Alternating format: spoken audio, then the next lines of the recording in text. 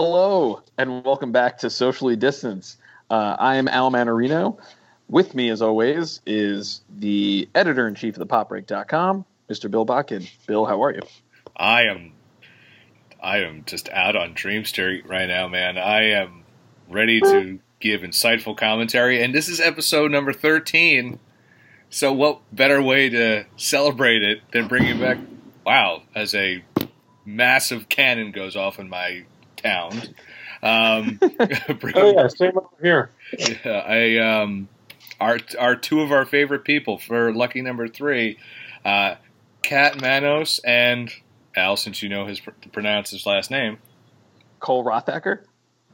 Yeah. Well, welcome back, both of you. How's quarantine living? The walls of society slowly crumbling. Just taking it one cannon shot at a time. Yeah. Now, how is in recent weeks, I think me and Bill briefly talked about it on last week's episode that has not been posted yet. Which we recorded 2 days ago. 2 days ago? I don't know. But anyway, have you guys been seeing a lot of protests in your general area? Have you guys been participating in or anything like that? We live next to a park, and there has been much protest. I am an immunocompromised person, so mostly that means standing on the balcony and cheering in my pajamas. Mostly just been donating, which it doesn't feel like much, but I know that it's something. It is. There's a lot of really, really good organizations that I've been submitting to. God, I should have put together a list. But I could let some people know about some of them. A really good one is called, hold on, the Black Trans Advocacy Coalition is a really, really good one. It's specifically helping Black trans people during COVID right now who don't have insurance, who need access to testing, who need a lot of things right now, and obviously trans people and health is such an issue right now, as it was announced yesterday that the administration, basically federal funding will no longer go to trans people under the Affordable Care Act, which sucks. So now we really need to donate as much as we can to help an already double marginalized part of society.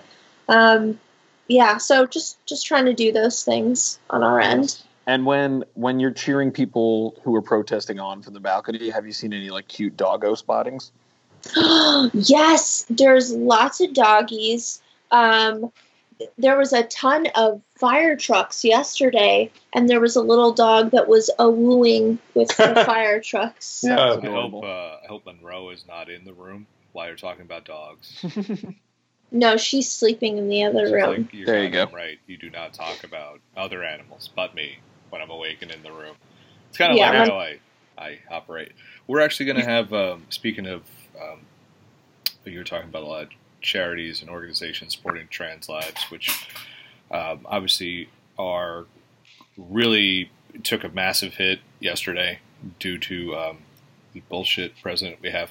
I have to give a lot of credit to our social media manager, Alicia Weinberger, who's going to be posting a lot of advocacy groups that people can donate to and learn about stuff on the Pop Break Twitter, which is at popbreak.com.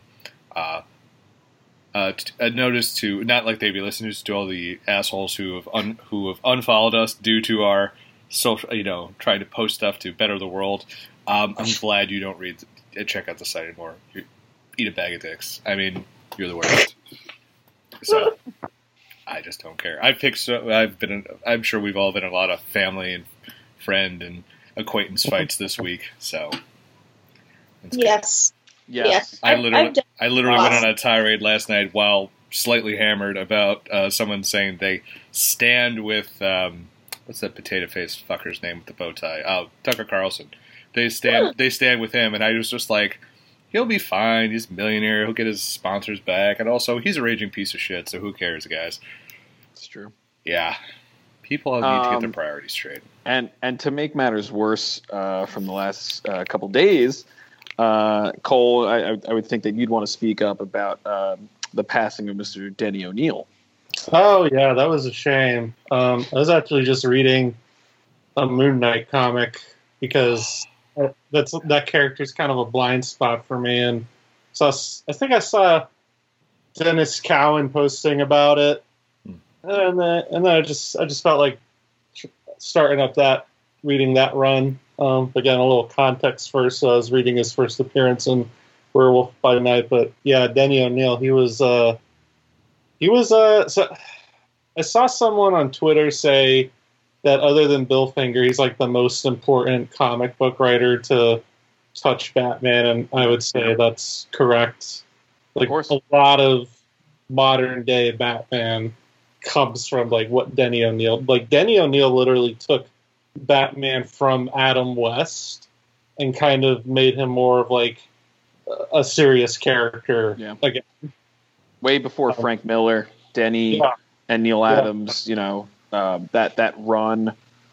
Some of the most iconic stories and covers from them created Ra's al Ghul and Talia al Ghul in that epic run. And then also, I don't think people are giving enough credit to the Hard Traveling Heroes, him and Neil Adams' run on Green Lantern and Green Arrow. Yeah. He's done so many important storylines, and influential storylines, and for Marvel and DC. Yeah, with the stuff with the Question as well that he did, and he Daredevil, and I'm a huge Daredevil fan too, and he did some pretty great stuff as well. He will be sorely missed. Just another big hit for the comic book community. Created John Stewart, the Green Lantern character. I mean, like for me, that was like Green Lantern for me growing up before they resurrected Hal Jordan. Yeah, I mean, like they in terms of like inclusivity, like Neil and Denny were so ahead of their time, like making a not just a black superhero, but one that didn't have stereotypical black origins. Like he was a soldier, I believe, and not like a street tough or whatever. Like kind of like Luke Cage, or they really like kind of like pushed boundaries too. I mean, and also going back to the Green Lantern Green Arrow arc, like having Speedy be a drug addict and having to deal with that, like that was so ahead of its time too. So Denny will be sorely missed, and if you haven't read any of his stuff, please go find his Batman run, his Green Arrow, Green Lantern run. He's had his hands on like every influential character too. I mean, if you grew up reading Batman in the 90s, like you know Denny O'Neil's name because he pretty much controlled. Like he was the editor, so he wasn't writing them as much, but he basically directed like creatively where Batman went like throughout the 80s and 90s and into the 2000s. He's written many novelizations. He wrote the Dark Knight novelization. He's really sad he's gone. Yeah, I think we can on him just like we have one on Bill Finger. Oh yeah. What is the name of that documentary? In Search of Bill, I think. Have you guys seen it? What was it called? Yeah. I haven't seen it, but it's the Bill Finger documentary on.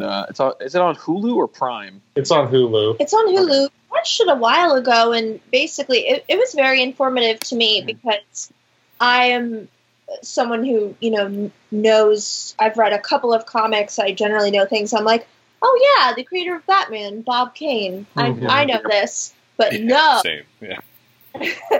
No, it's a man named Bill Finger. And so the whole documentary was about basically a guy who became obsessed with trying to learn about Bill Finger and what happened. And honestly, the whole documentary isn't too nice to Bob Kane. No. By the end, I was like, fuck Bob Kane. Yeah, he's a giant pile of crap.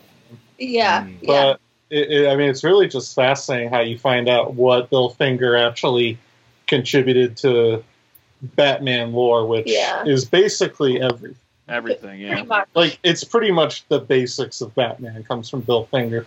And then just to see how he kind of faded into obscurity and poverty, and, like, he literally died alone in his apartment.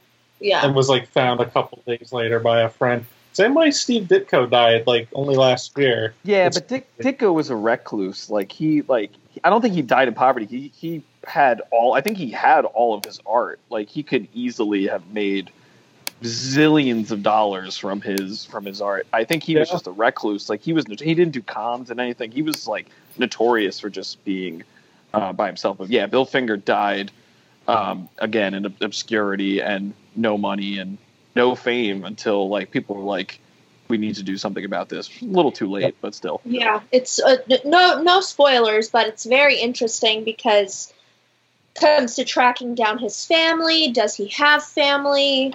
It's so crazy how, like, hard it was to actually discern that. Yes. That's how obscure the guy had become. Yes. And it's the guy that created Batman. I know. It's crazy because it happened to the DC creators really just have a, like, bad string of luck. I mean, the guys who created Superman, they sold the character in, like, the 40s or whatever for, like, $10,000 or something, and then, like, it became the biggest character in the world, and, like, they were trying to get some of the money back, and for years they were fighting, and I think it was actually Neil Adams, going back to him, who helped get them at least the credit for creating the character, let alone the money. Yeah, is insane. Just don't create characters for DC, I guess, at this point. No, yeah, you will get screwed. And that was just back then when it was just kind of people who didn't really know what they were doing. I mean, when they were making Superman and Batman, I don't think they imagined they would be, like, billion-dollar IPs for, like, major corporations. No. Years in the future, I think they were just like, this is like a one-and-done job for us, whatever. But, yeah, a lot of them fell prey to that. Only in the last, like, 30 years have they started to address it. Yeah. And that's a big part of the documentary as well. You find out a lot of things about Bill Finger, like he was actually a queer man, and which I personally think is very interesting because that kind of plays into how many people, directors namely, have interpreted Batman as being, like, a queer character. Particularly, what's his face? Who directed that? Joel Schumacher. Quite famously saying that he's always seen Batman and Robin as being, quote, extremely gay, and a lot of things like that. But anyway, good time. This is great. This is a great lead-in to our topic, which has nothing to do with comics or anything. It actually has to do with the Oscars, of all things, in a segment we like to call Seriously, What the Fuck? What the actual fuck? This week's What the Fuck is kind of a good one. Yeah. Something I didn't really expect. I mean, we, again, briefly talked about the things that are happening right now in the country and around the world with the murder of George Floyd, the Black Lives Matter movement, and trying to find the end of police brutality. A lot of brands and organizations and companies are kind of using this time not only to listen and try to be better for the most part, they're also being reflective and seeing, like, what can they do as an organization or a brand or a company, whatever, to be better. One of those who got a lot of heat a few years ago, back in 2016, were the Academy of Motion Picture Arts and Sciences. Back in 2016, you may remember the Oscars So White hashtag and kind of movement that happened when basically there were, like, no women or people of color recognized for any achievements in 2016 outside of, like, maybe a couple.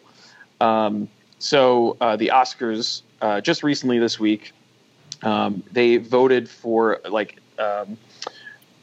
new inclusion initiatives and then basically expanding the Best Picture category. Now, Bill, remind me of this. The Grammys, too, came out basically this week, too, and basically said that they are renaming some of the categories, right? Like urban, they're taking out. The music editor might know better than me.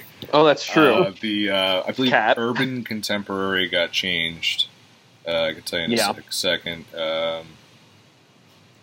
Yeah, I know that got changed. I remember reading that, and then, Grammy Awards renamed controversial urban categories. So, Best Urban Contemporary Album will be replaced with Best Progressive R&B Album, which makes way more sense. Yes, it does. And then Best Rap Sung Performance is now Best Melodic Rap Performance. Huh. And then they changed a few Latin categories as well. So what I'm saying at this point is companies are trying to be a little more sensitive to what is happening around the world. And, again, there are also companies out there who are maybe not doing great. One of my favorites. Bands and celebrities who aren't saying shit. Oh, don't even get me started. But one of my favorites was on Black Tuesday when basically all of social media or people in support of the movement used like a black square to show, support. Solidarity. Thank you. Support. All these brands were doing it. My favorite being the Washington Redskins. Showing support. And I think it was AOC who quote tweeted and said if you want to be better, maybe you should change your name. No, the company that did the most is motherfucking Ben and Jerry's, who are just God. Who just guess what? Kings. We've just been waiting for this, guys. Here we go. Here's everything. Yeah. And you're just if I could eat ice cream, every day I'd support you. Ben and Jerry's, it was the first moment where I was like, oh, yeah, these guys are fucking from Vermont. They're from the part of Vermont hippies, brother. Bernie is from. Yeah. They're just up there and they're abolish the system. Fuck you. Also, have a Cherry Garcia. Do you think they'll make a Black Lives Matter ice cream? They already made something in regards to all this, and I don't remember what it was called. I don't remember, but there was a brand. I don't think it's called. I don't know if it's black. I don't know if it goes to charity or whatnot, but I think there is a brand they just did or flavor. I can't remember off the top of my head. But moving back to the Oscars, I mean, we could talk about ice cream. We can make this an ice cream podcast. So I guess the first thing that I'll ask you guys is the new inclusive initiatives that they're putting out. Let's just get general feedback. I want to start with Kat too. Is just do you agree that the Oscars have been predominantly white, and what do you think that they can actually do within the organization to make that not true anymore? What do you want to see Oscars 2020 that would make you feel like everyone is being represented to the fullest extent? Yeah, it's a good question. I mean, definitely the Oscars have had a lot of problems, and it's very confusing because I do think that there has been progress.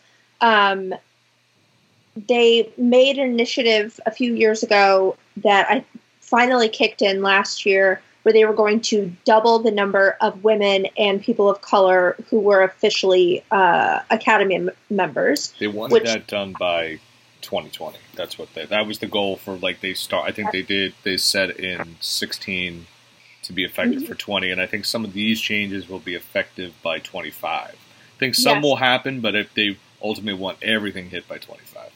Right. And that's exactly right. And they have hit those initiatives for 2020. They have doubled the number of members and stuff like that. So that's great. And if you think about actual winners and things that have happened, it's Jordan Peele won that's fantastic. Last year, I mean, it feels like centuries ago now. Not even last year, just a couple of months ago. Jesus Christ! But Parasite, like, swept a ton. Like Bong Joon-ho, best director, like best everything. Best everything. But we're also a year removed from Green Book winning Best Picture, which, if you've read the site last year, I think Matt and Marissa, our Oscar gurus, literally were just like trying not to light themselves on fire in pure anger. Yeah, exactly. And they do stuff like this where it's like, okay, we're going to allow 10 movies to be nominated. It's for sure going to be 10. It's not going to be sometimes 8 or 9 or whatever it's happened. I'm like, okay, sounds good. They're requiring, like, more strict things. You have to have more diverse crews. All of this, I'm like, this is great. This sounds good. But also, not that long ago, someone like Brett Ratner was recently added to the board. And Brett Ratner has a history of, like, sexual indecency. I don't know how else to say it, but, like, assaulting women. And it's like, what's going on? He also has a history of being fired by the Academy. Yes.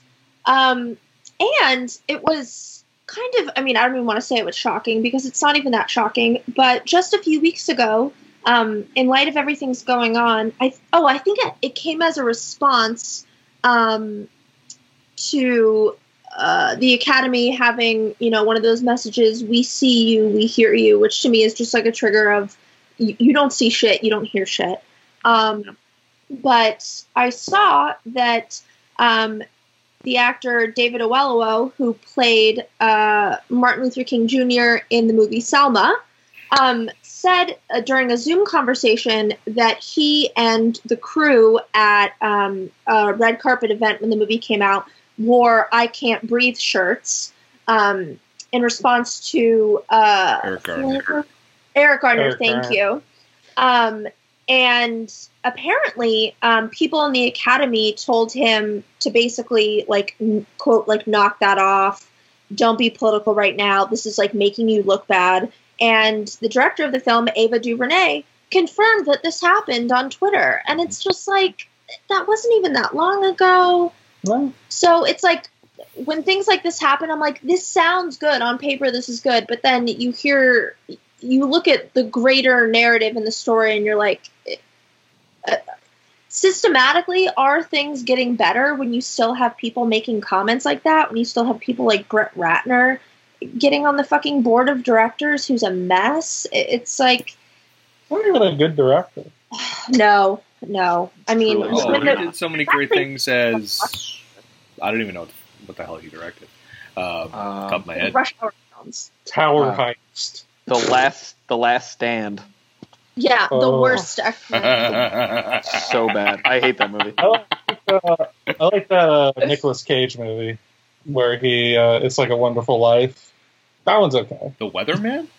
Yes. No. Why did I remember that? No, The Family Man? You remember that? The Family Man. Yeah. Family Man. He was a weatherman in the movie, I think. Yeah. There you go. There you go. No, in The Family Man, he's like some like dickhead, like he's like an American Psycho guy or something. Yeah. Like a Wall Street guy, like a big piece of shit, and then he like insults, I think it's Chris Rock, but he's like an angel. And then, like, he grants him a wish, and then he's, like, in the New Jersey suburbs now, and his life was... Dogma? Is this down to earth? Chris Rock is an angel? What is happening? Yeah. Wait, how many times has Chris Rock been an angel? Because he's an angel in Dogma, too. It might have not been him. No, was he an angel in Dogma, or was he was... Well, he was an apostle. He was an apostle, but, yeah, but I don't know. But he was dead. Yeah. I was wrong. It was Don Cheadle. Oh my god! Dude. Okay, it's fine. Totally different men. Yeah. Totally different men. Both hilarious. Only one of them was a voice on DuckTales. And this is why we need these changes within the Academy, so we stop confusing Chris Rock and Don Cheadle. Yes. Luckily, Cole is not a member of the Academy. Well, you know what? I'm here saying we need to give better roles for black actors instead of just being angels that help white people. It's true. I do have some question for Cole specifically. So part of the changes that the Academy is making is they're going to go back to the 10 Best Picture nominees. Mm-hmm. Now, the first time they did this was in response to The Dark Knight not getting a nomination back in 2008. Right. Because The Reader really needed to be nominated that year. Oh my God. And not The Dark Knight. You just have a real vendetta against The Reader. I really do. Kate Winslet was really good in that movie. Yeah, but is it better than The Dark Knight? No. Kate Winslet was the only redeeming thing about that movie. Yes. And I'll plug right now. There is an excellent podcast that I did with myself and Marissa and Matt, the resident Oscar people on popbreak.com. And we discussed this entire year of the Oscars, and truly the takeaway is what the fuck was The Reader? Thank you. Yeah. That's and the winner still is our retrospective Oscar podcast. Yeah, it's like basically child pornography that was Oscar nominated. Oh. Jesus Christ! Kinda though. Anyway, let's get back to the kinda He's though. not wrong. He's not wrong. Thank you. But my question for Cole is, do you think this is the smart play? Because basically adding 5 additional Best Picture nominees to be more inclusive, does that really prove that they're doing something helpful here? Because a great example of which was, I think Little Women was nominated for Best Picture, but Please Help Me Cat. Greta Gerwig was not nominated for Best Director. Yeah. So the movie was good enough to be a Best Picture, but the person who directed it was not worthy of a nomination. Which is crazy because that movie's great because of what she did. Exactly. Yes. So do you think that this is the right play here to add more nominations? Is that going to help? I don't know if it's going to help. I think they're doing it so they look like they're doing something, but really they're just doing something they've done before. And I mean, I forgot they didn't nominate 10. Like I thought they did. It feels like they nominate a billion movies. So what? And I again want to credit Matt and Marissa for this because they're the Oscar geniuses. And I mean that not sarcastically. Is that the nomination? That first year they did 10, and then it was up to 10, and it's like you had to get so many first place votes from so many different board members or people who can vote, voting members, I should say, and then you could be considered a Best Picture nominee. And so that's why some years there were 7 or 8 or 9 or 10. Right. So it varied. There are also some different things that are in play here too. Is they're going to be doing making screeners available a lot earlier, like quarterly. So films that come out earlier in the year, like now it used to be that earlier releases never even got a sniff, but a film like Get Out, which was I want to say a February or March release, obviously.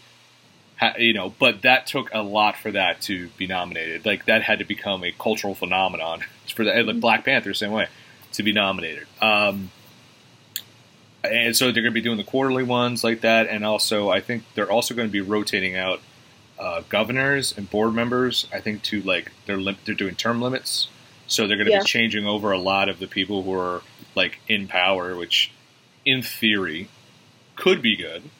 But in theory, we could just be getting the same, different variations of the same douchebag. You know what I mean? So, so there's all that in play as well. I just want to give that context out for people who don't know what's happening right now.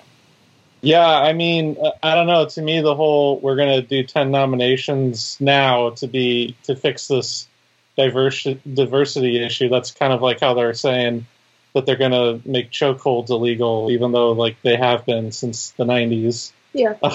They're just kind of, I don't know.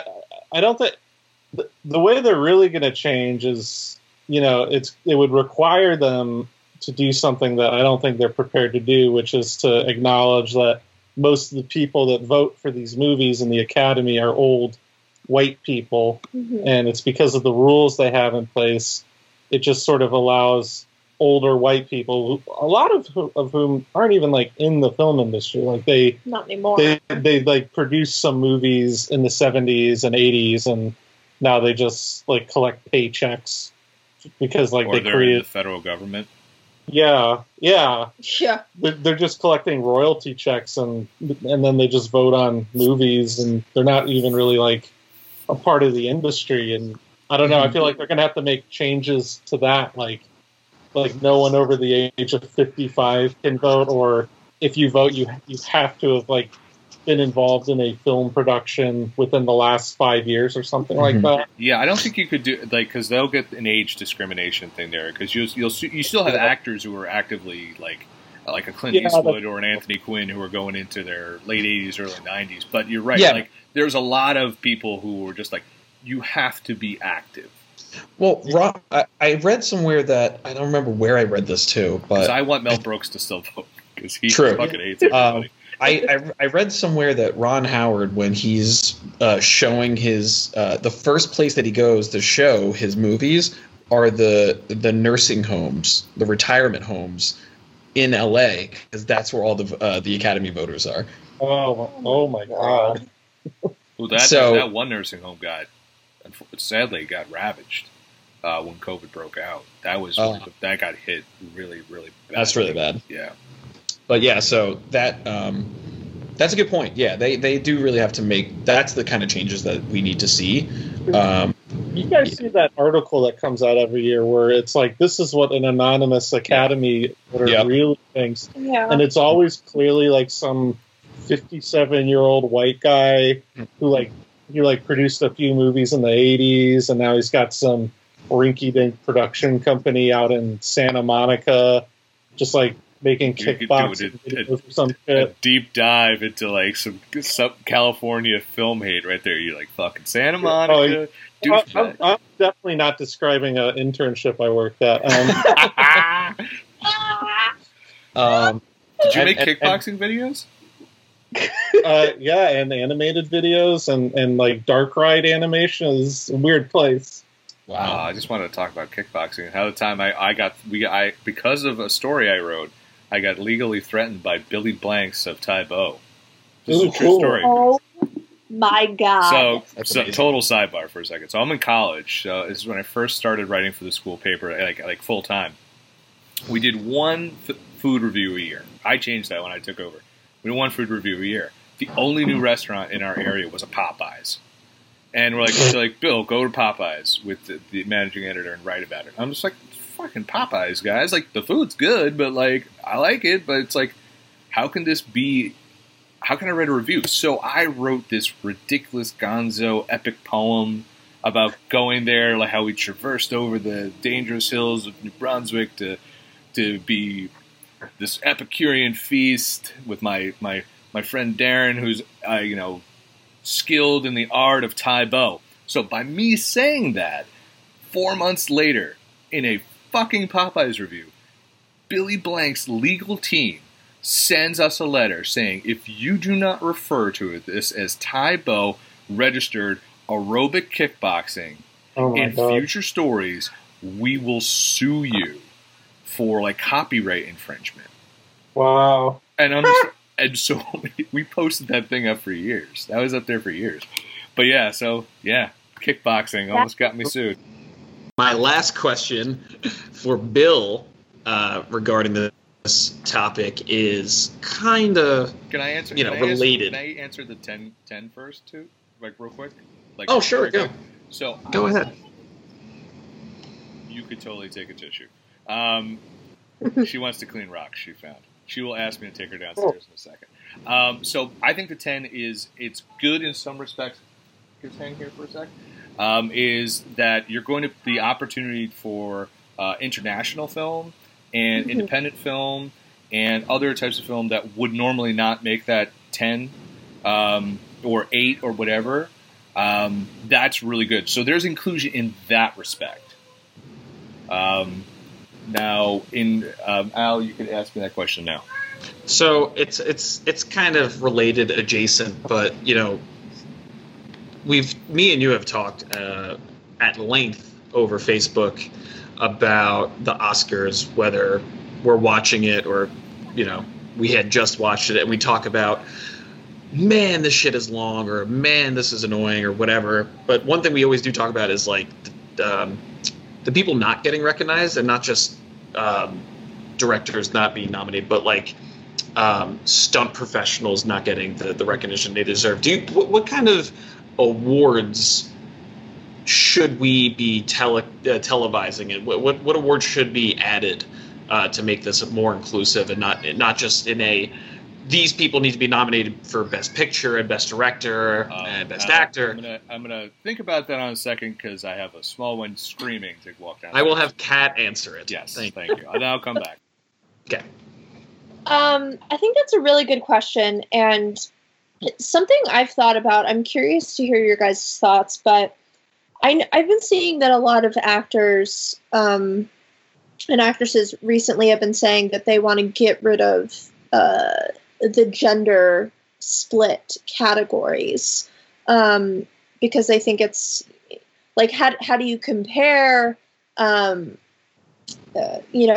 man's performance and a woman's performance, that whole thing. And I definitely think that that's worthy topic of discussion. I just worry that by doing that, then it's just going to be a bunch of men nominated, and then there won't be enough women getting recognized. And all of this is to say that something that I have really wanted in the past is, instead of having just the best director, why not having like the best male director, the best female director? I don't actually know if that would solve anything, but there's so many incredible female directors who haven't even been nominated. Like, it's truly pathetic if you look at the numbers, especially because the category for best directors of documentaries is almost always all women. Yeah.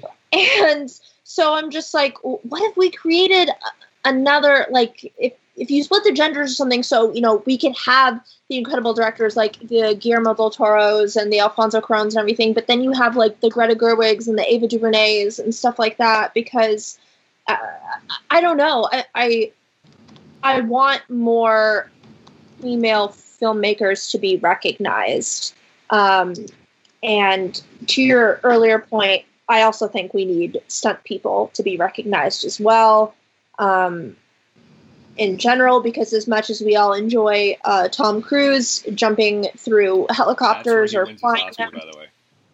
Yes, he'll win as best stunt person, but he probably needs to be part of the union. Anyway, that's a whole other story. But that, basically, to answer your question, I think more women filmmakers need to be acknowledged. So maybe a way to solve that is best female directors. Yeah. No, that's very, very interesting. I was just, I wanted Bill to answer too, but yeah, Bill, you can answer. I had a thought, but I will get back to it. So it's very interesting. I like that concept a lot, because I've been kicking this around. I'm like, okay, so if you have all these directors, like all these films that could be nominated for Best Picture, why can't we have a sliding scale or a larger number for Best Director, where it can be more inclusive? But then I think about this, and I'm not saying don't do it because it'll mess everything else up. It's like, so do you have a sliding scale for Best Actor, Best Actress, Best Supporting Actress? Now we have 10 films, we have 10 directors. Well, now we're cutting off actors and actresses. So it's very interesting. Like, I wouldn't mind a sliding scale of like how we did with Best Picture, of like, hey, maybe we have 8 Best Supporting Actresses in 2021 because there were 8 great Best Supporting Actresses. Right. I don't have a problem with that, but I don't know if you're ever going to make it, because with award shows, like, there has to be something done, and this is a shitty cop-out answer, and I just because I don't have a better answer, is you're never going to make everyone happy because someone's always going to get left off. Right. So, I definitely, stunt people definitely, but I don't mind best male, best female director, or give us 10 director nominations, because and like there has to be more to be done. I mean, because it's just, and I think we also, I think the screenings might help, and I'll tell you why. Because one thing I've read about voters is that like a lot of them don't have time to watch all the films within a 2-month span, so they just go with what they know. So it's like, oh, I know Tom Hanks, even though he hasn't won since Forrest Gump, but it's just like, oh, I know Tom Hanks, I'll vote for Tom Hanks. I didn't see the movie, fuck it, I'll just say, oh, that's a foreign language film, fuck it, I'm not going to vote for that. You know what I mean? So so I think maybe that will help the nomination process. It gives more time, but I do like that best male, best female director, because like there's some people who are left off, and I'm just like, how is this possible? But but then everyone complains about the length of the show, so it's like, I don't know. Yeah. And not to make the length of the show more, but like I kind of like the aspect of the Golden Globes where they don't just say like this is the best picture, this is the best drama, and this is the best whatever comedy, musical, whatever. Because like if you come out with the best comedy of the year, you're not winning best picture. Like I remember Booksmart being snubbed. Right? Yeah. And like Booksmart was so fucking good for so many reasons. And talk about inclusivity. That's never going to get a best picture. Not more. It's never going to beat Parasite. Like, but why even you have attempt 10 to? And you get still no. No, but it's wait. This is my theory.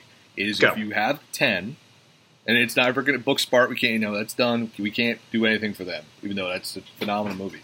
You have 10. You start bringing in younger voting members, a more diverse voting member body, you might start seeing this happen. It's not a guarantee at all, but if you have people from different walks of life in every respect of that general phrase coming into vote, instead of just like, I can't vote for a comedy, I can't nominate a comedy, I can't nominate the stodginess of the Academy of, I can't vote for a comedy, I can't vote for a superhero movie, I can't vote for a sci-fi movie, a genre picture. I can't do that. Well, there's a lot of very open-minded people and who aren't voting, or not doing the nomination process. If that changes, maybe that'll happen. It's a big maybe, though. It's a big maybe. Yeah.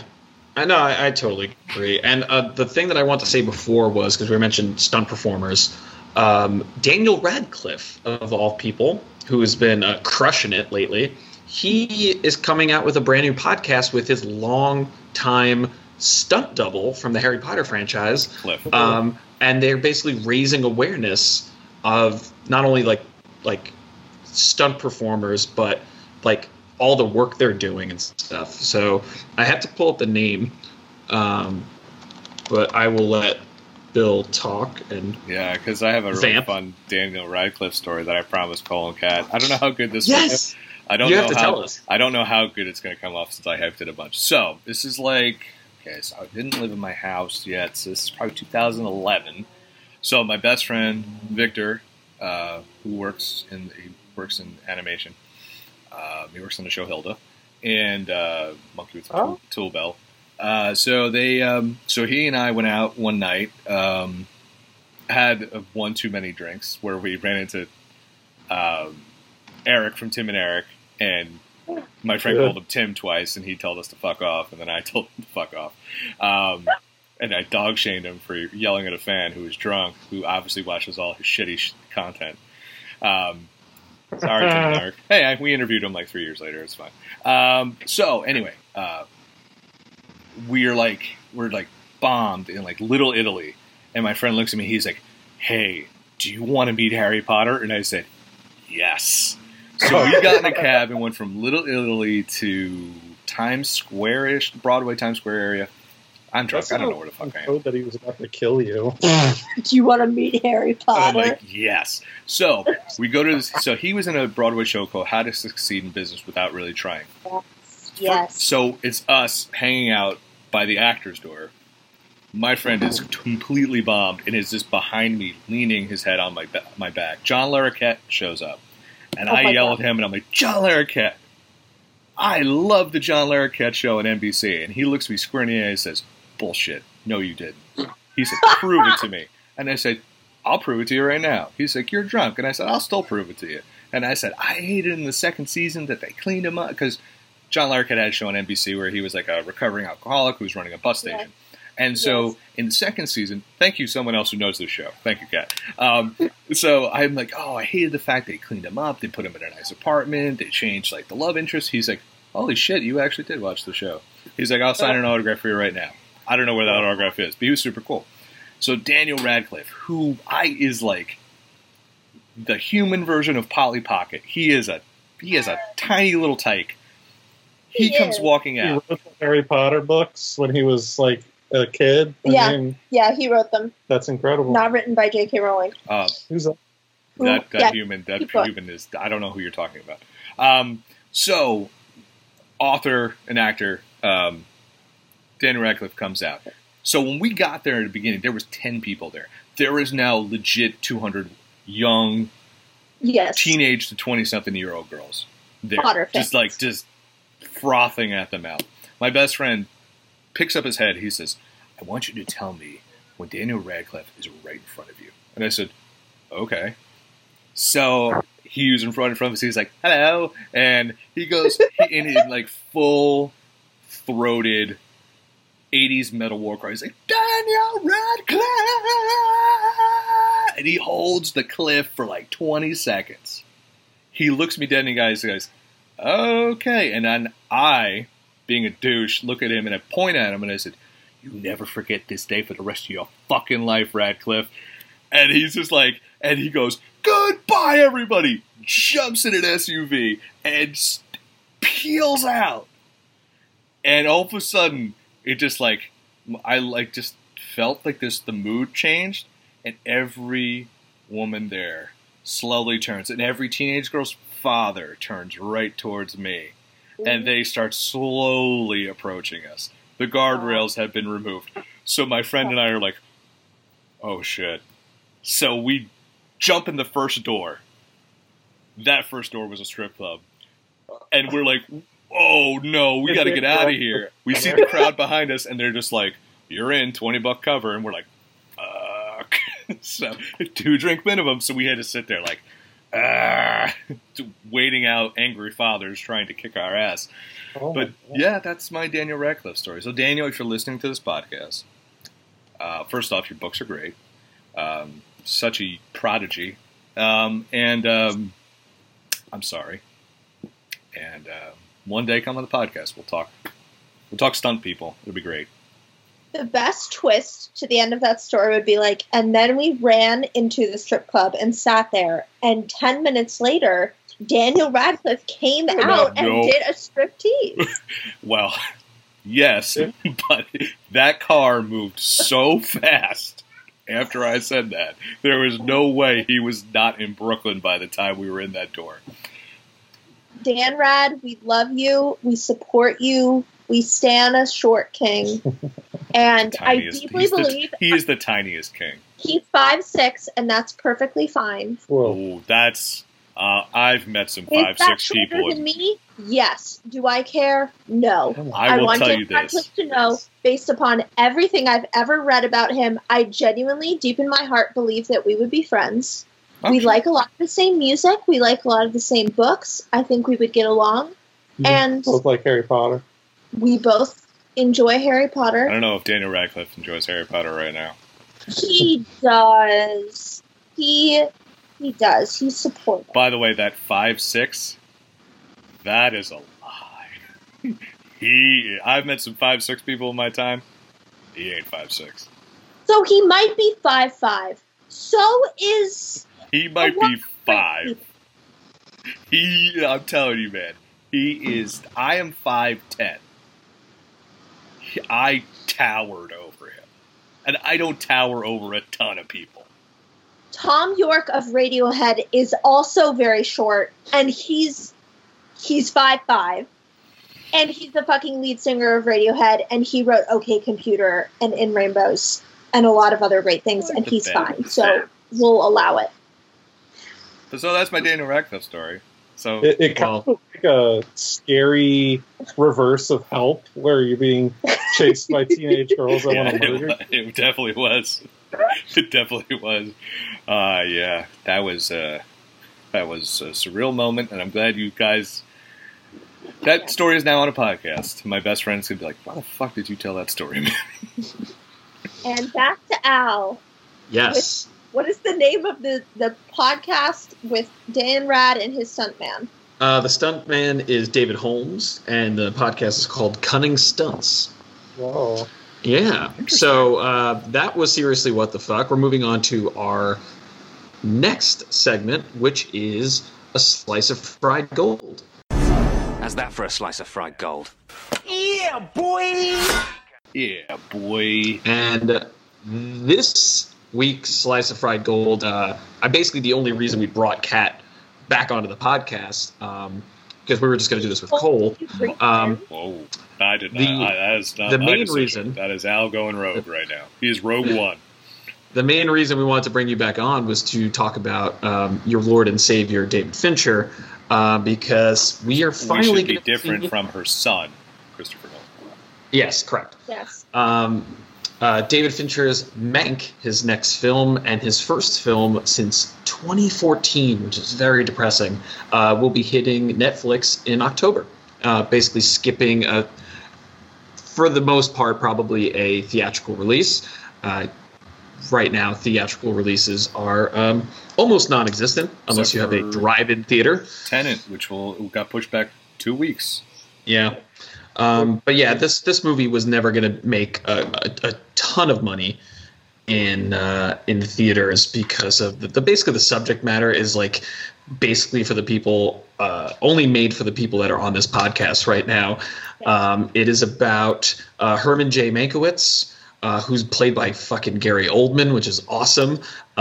He wrote the script for Orson Welles' Citizen Kane, and basically kind of was like tossed aside while Orson tried to take credit for it and even try to bribe Mankiewicz with money to basically take his name off the script.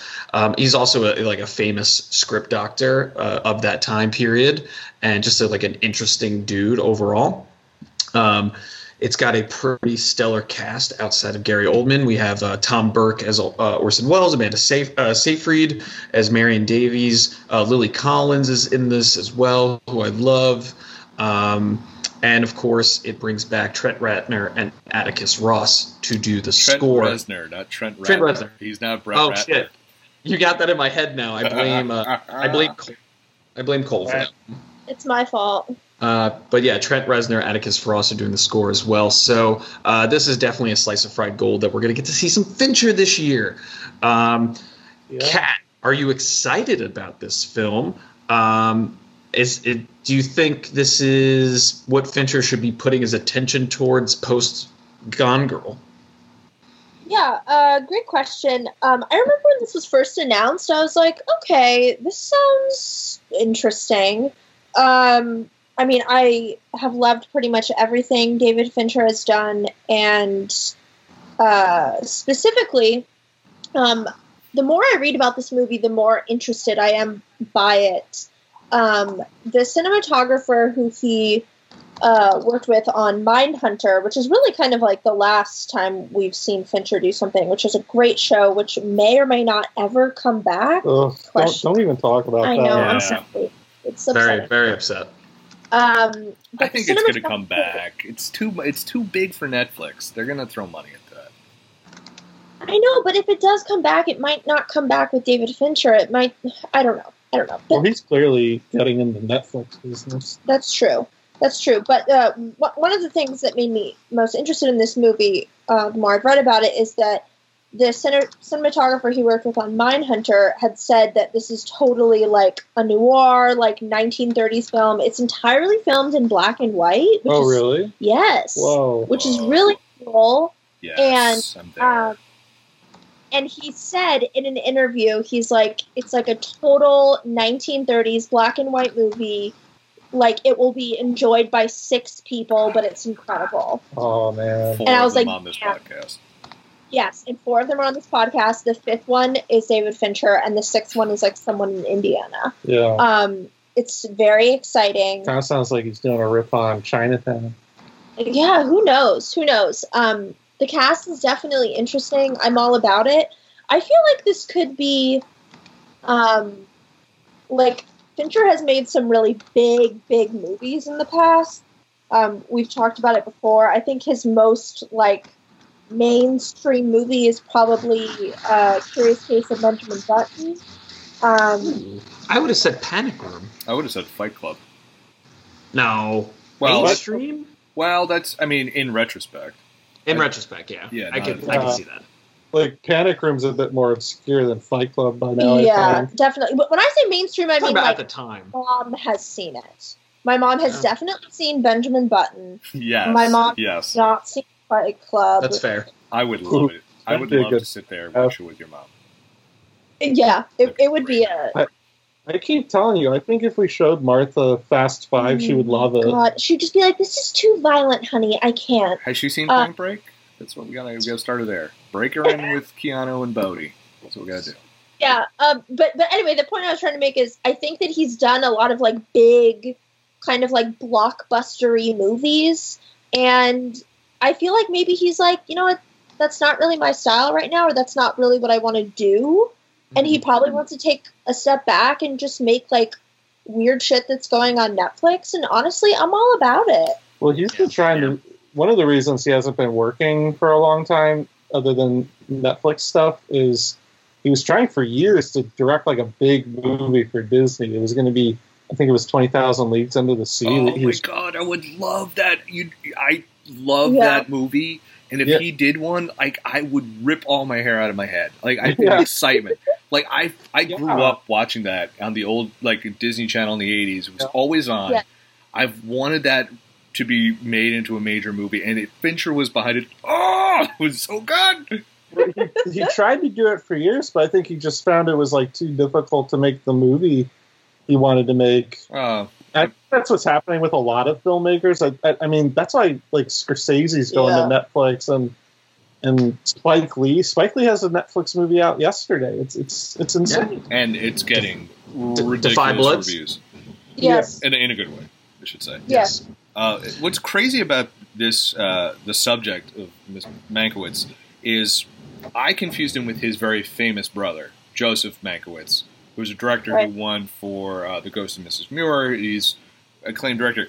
This guy is a uncredited producer on Duck Soup and Day at the Races, so Marx Brothers classics.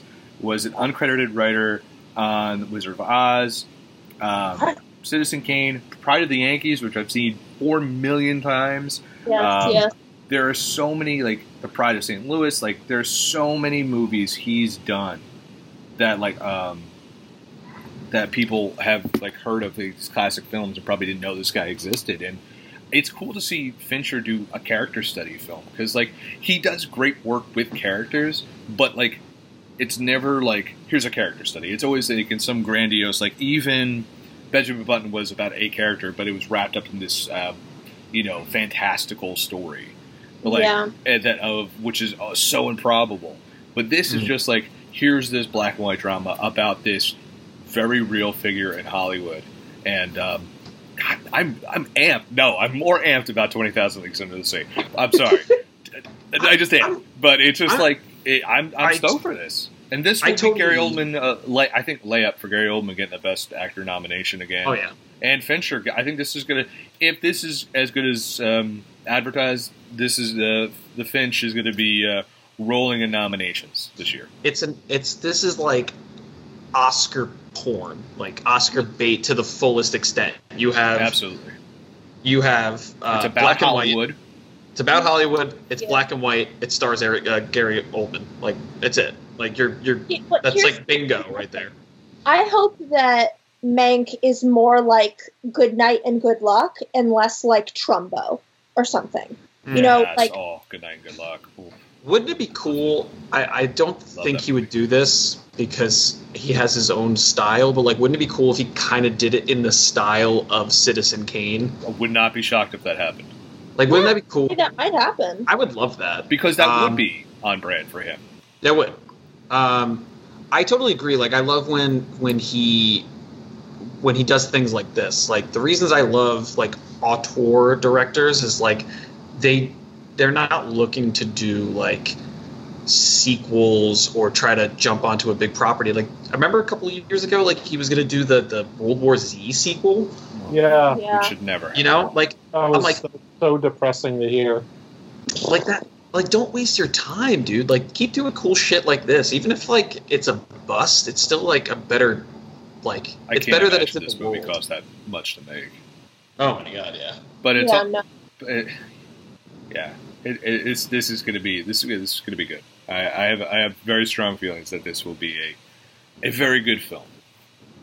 I really hope so. And also to relate it back to our earlier conversation, a part of me deeply feels like that the Academy themselves are not going to be able to fix the problems in Hollywood, and really the people who we should be pointing our fingers to are studios. So I think that this is the opportunity for people like Netflix and Amazon Studios and stuff like this to use the opportunity to hire diverse creators, hire women, hire Black directors, hire Asian directors. Like, let them craft the stories. And if it turns into a thing where you're having like great famous filmmakers like Scorsese and Fincher, and they all just go to Netflix, fine. Then the more traditional studios should be the ones to hire more diverse filmmakers, because when you have diverse filmmakers, then you're going to have the diverse crews. You're going to have all this. Like,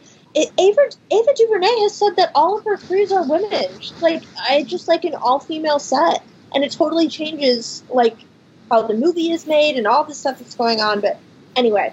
Oh, you should watch, if you haven't seen, When They See Us, her series she did last year on Netflix about the Central Park Five. We talked about this on the maybe to be released episode 12. That was my pick. It's absolutely it's an amazing 4 to 5 episode series. Everything is like a movie. Every episode's like a movie. It's heartbreaking. It's so palpable for right now. And I think if you go to Netflix, it pops up immediately. So if you love her work, Kat and World, When They See Us, it will break you in half with how heartbreaking it is, but it would also remind you work's got to be done. Yes. Yeah. 100%. Well, let's move on to our two recommendation categories. Let's start with Bill. There's some sort of theme song. Music in a time of quarantine. Yeah. Try to channel. Unfortunately, I try to channel a certain actor who sings in our Glimmer of Hope segment for that one. Yeah. Unfortunately, that was the theme song. Yes, sir. All right, Dick. Bill, start us off with your music pick for this week. Yes. I'm just going to get the exact wordage here. So I have talked about this artist previously. I think on one of our early podcasts, I talked about her music video, and I believe, Kat, you've interviewed her. And I'm talking about Nicole Atkins. She is amazing, and she just released her new album, Italian Ice, which is now on Spotify. Nicole started out probably 20 plus years ago playing the bars of the Jersey Shore. She's a Jersey Shore native. Worked her way up to Columbia Records deal, had one major album, parted ways with her record label, and has kind of evolved herself into becoming a mainstay in the folk world, the jam world, the blues world. And what she's done with this is kind of brought the Muscle Shoals sound and mixed it in kind of with a Stevie Nicks type vibe to create her latest work. I have not listened to a Nicole Atkins record I haven't loved. I haven't gotten all the way through this yet due to work and whatnot, but I've listened to plenty of songs off of it. Nicole is often compared to a female Roy Orbison with the way she sings, and I definitely get that vibe. It's super cool. Yeah, she's just great, and she's the reason we, I've mentioned this before, she's the reason we started in Asbury Park. First show we ever kind of covered was Nicole playing, Nicole like I know her, is the Stone Pony, the famous venue in Asbury Park, New Jersey on Thanksgiving Eve. Opening band was a band called River City Extension. And then that's how the manager of that band helped me introduce me to a lot of the bands, and that's how we planted our flag in Asbury. And so Nicole Atkins is a very big part of the site. Again, if you love folk, if you love jam, you love alt country, blues, synth, like kind of noir pop, like she hits a lot, but she checks a lot of boxes. She's great. Check her out. Italian Ice, currently streaming on Spotify. Her whole catalog is on Spotify too. So it's a very interesting musical evolution, her whole catalog. So definitely start with that one, and then go through the whole thing, man. You will not be disappointed.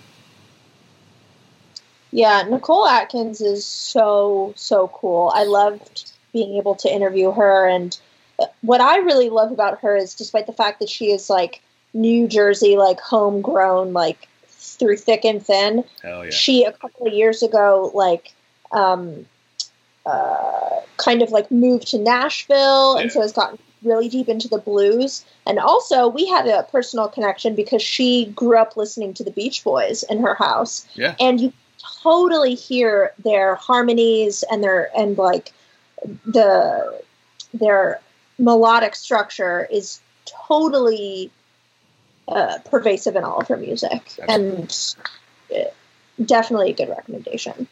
Thanks. Let's kick it to Kat. What do you got for us? I'm going to have a truly absurd recommendation this week, but I have to be honest about what has been helping me get through things. There is a Spotify playlist called the Mad Men soundtrack. Yes. And an amazing individual. There's about 8,000 people who follow this. This was created about 2 years ago. It's over 7 hours of music where the person has compiled every song that has played in every single episode of Mad Men and put it in this playlist in chronological order. Wow. Jeez. And Genius. it's amazing to just like put on and listen to. I'll listen to it in order, and it just says so much, one, about the music that's chosen, but two, about how incredible Mad Men is, that I'll be sitting there working and I'll hear the music and I will remember the scene where it played. I will remember the emotions that are in place. And so suddenly I'm, writing some like BS Facebook post for whatever, and I suddenly feel like Don Draper because I'm sitting there trying to come up with a tagline, and I'm just like, this is incredible. So it's like a 7-hour playlist. Honestly, I think it's a great, solid playlist, even if you've never seen the show, because the music is so good.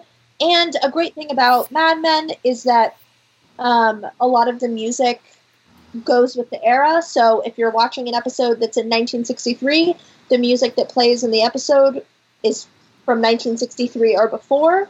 So if you listen to it chronologically, things are very like, early 60s, basically the 50s, everything's chill, everything's fine. And then as more things go on, there's more dissonance in the show, and there's more dissonance in the world going on, and things get crazier, then there's protest music, and it just feels like so indicative of what's happening right now. So Don Draper listens to White Revolver, and it just sort of annoys him, I think. Yeah, he's just like, I don't get it. It's weird. 2 questions. One, is there like score from Mad Men, or is it just actual songs? It is both. Ooh, that's good. It is both. So the very, very first song on the playlist is A Beautiful Mind by RJD2, a.k.a. the theme song of Mad Men. Because it turns out RJD2 did the song. I didn't know that either. Holy shit, I like RJD2. That's I saw them at GovBall. Yes. They did the theme, and it's so crazy because that theme that we hear is actually like a 5-minute song, guys. Like, there's more to it. I have to listen to that. Guys, it's really awesome. It's really, really good. This makes sense because I saw them play that song at GovBall and did not make that connection. You were just like, oh, they're Men fans. I was like, oh, they're remixing Mad Men. Also, is Zooby Zooby Zoo on that song? Oh, fuck. That was cool, just saying, oh, fuck. Hang on, I'm pretty sure it is. There's one song they could have left off, but also not left off. It would have been bad. They don't have, like, Megan's version, but I believe they have it. God. Oh, I remember seeing that, watching that as it happened, and I'm like, what the fuck? It is on here, Zooby Zooby Zoo, by Jillian Hills. Twist in the Rock, Volume 9 is on here. It's just so great. Oh. Think to it. I think that's actually the actress singing. Sounds like her. Yeah, I so think it is her singing. The original's on there. It's so good. Everyone, just put it on. It's very emotional. You'll love it. That's my recommendation. Cole, what is your pick this week? I guess it's not one particular song or album. Are we allowed to promote a YouTube thing? I don't know if that's like politically. Yeah. It's That's fine. we were watching Lindsay Ellis's video last night about protest music in the Bush era. Mm-hmm. It was really interesting because I was just hearing a lot of songs I hadn't heard since middle school and grade school. Shut up. You were in middle school in Bush? Oh, Christ almighty. I was graduating college. Where was Bush nominated? 2000? 2000 to 2008. Yeah. I mean, I was 9 when he was elected. Yeah. Bill is going to combust on camera. Oh, my God. I'm almost 30 years older than you? What the fuck? You're fine. You're Amazing. Fine. Lindsay Ellis is a great video essayist, and yeah, she talked about like protest music in the era of Bush, and basically you realize that like truly the best protest song, and perhaps the only protest song, is fucking Green Day's American Idiot. Al and I talked about this on the maybe to be released episode 12. How Run the Jewels 4, we're like, oh, this is protest music. I said, dude, when we had protest music during Bush, we had protest festivals and concerts. Like there was other shit like NoFX did stuff. A lot of punk stuff came out during that time. Eminem, a lot of like Eminem stuff. Like Incubus, Megalomaniac was like such a genius. I put that in quotes. Condemnation of Bush. It's like holy shit, guys! I see the hammer coming in to nail the point in on this song. Yeah. Yes. Hadn't heard BYOB in like 15 years. Oh yeah, System of a Down. That was a trip. Oh, I loved that's very timely since the drummer doesn't seem to really. I love the story you told me of your brother who loved that song, explaining to your mom why they're saying angels should die. Yeah, angels deserve to die. She's like, this sounds so violent. And then my brother was like, no, Mom, you gotta listen to the words. They're saying, I will cry when angels deserve to die. Oh, man. God, Mom. God, don't listen. God, reminds me of like surge, man. Reminds me of the most apocalyptic night of my when I was like 11 or 12, and I brought home a Bloodhound Gang CD. Oh my God. Bloodhound Gang. Oh yeah. Oh, they read the lyrics in front of me about like fucking and whatever. What was that song? Bad Touch. Foxtrot. Yeah. Foxtrot, Unicorn. Charlie Kilo. Yeah. Yeah. And I remember that came out, and I was just like, oh, this isn't clever. Yeah.